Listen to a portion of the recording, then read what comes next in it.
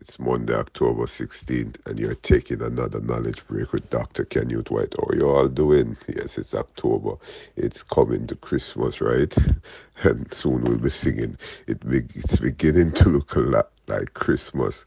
Yes, but you know, 2 weeks ago, well, for the past 2 weeks, we have been talking about dating, the psychology of dating, the psychosocial realm of dating. This week and the next week, I after the psychology of the sociology of, you will get the second week. So for the next 2 weeks, I'll be talking about something that may be tied up with this whole dating thing in a way, because you know that sometimes it's good that you start out as friends and then ended up dating, or yeah, date and then being committed to the relationship.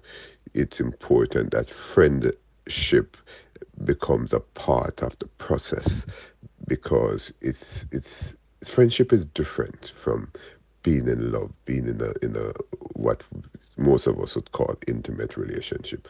But it's important that both friendship and intimate relationship intertwine and become one, because some things you will talk to your friends about and not necessarily your partner, your sexual partner, and something you'll talk to your sexual partner about and not necessarily your friends.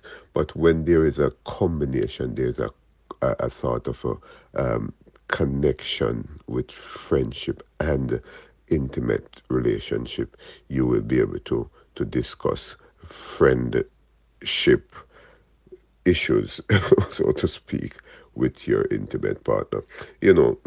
So there is sort of a combination as it relates to that, and rightly so. You might have your own perspective as it relates to your partner also being your friend, and even so, the relationship as it relates to intimacy started out with friendship. Yes, but the psychology of friendship, that's what we're talking about. The psychology of friendship is very unique, and we'll realize the importance of understanding friendship from an individual perspective.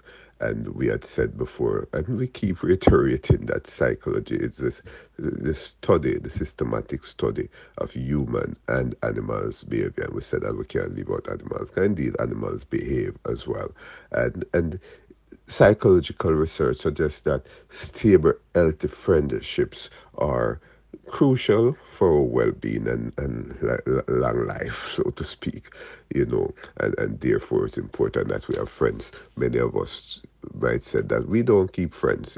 I don't keep friends, but friendship is basically important for us to live healthy and long life.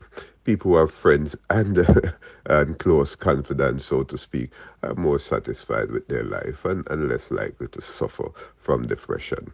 So psychologists will tell you that, and the American Journal of Psychiatry suggested that it is important to have friends so that you can be more satisfied with your life and are less likely to suffer depression. So we'll be talking about the psychology of friendship this week, and you are friends, and you know the impact of your friendship on your life, and how it has helped you. And it's important for you not to isolate yourself from others, but to have some sort of friendship mechanism going, some sort of friendship nest, so to speak, within your community, be it your own circle. But it's very important for long life and satisfaction with your life, and very important as it's likely to prevent depression.